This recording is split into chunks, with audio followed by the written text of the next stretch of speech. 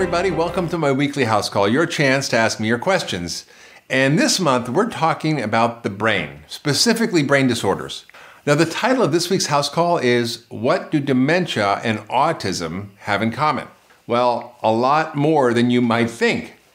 You see, conventional medicine likes to label disorders, but labels are really meaningless. They tell us what disease we have, but they don't tell us why we have that disease, or even more importantly, how we can really treat it other than prescribing a pill for every ill. The emphasis on naming diseases is so pervasive throughout medicine, and it's the single biggest obstacle to changing the way we do things and finding the answers to our health problems. The truth is that two brain disorders with two completely different names actually might have a lot more in common than you think. To explain this, let me tell you why by telling you about two of my patients, Sam and Christine. You see, Sam was diagnosed with autism at 22 months of age. He became disconnected, he was withdrawn, his family really wanted to get him help. We found that Sam had high levels of antibodies to gluten.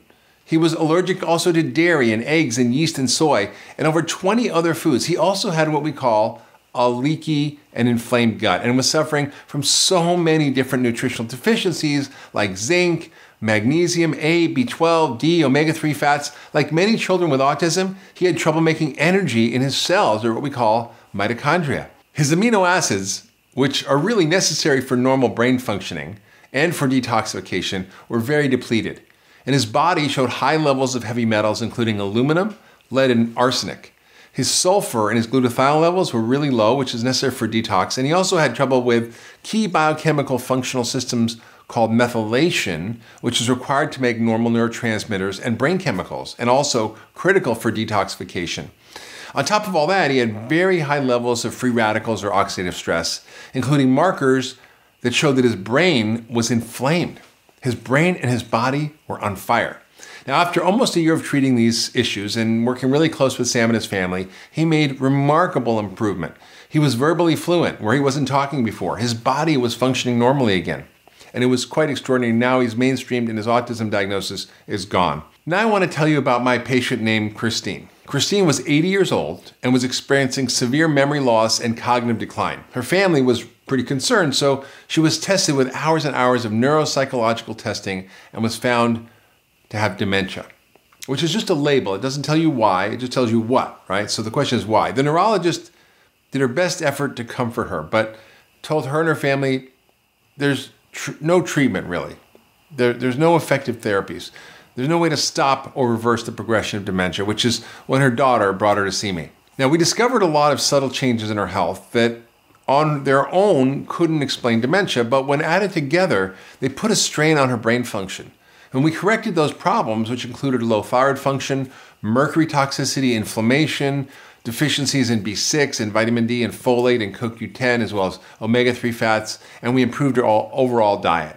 Now, 6 months later, she had the extensive memory test again, and her psychologist was surprised to say her scores actually got better, which never happens. Now, did you notice any similarities between Sam and Christine? When we dug deep, we found many of the same insults that can lead to autism can also contribute to dementia. Things like nutritional deficiencies, heavy metal toxicity, inflammation, gut issues, and more.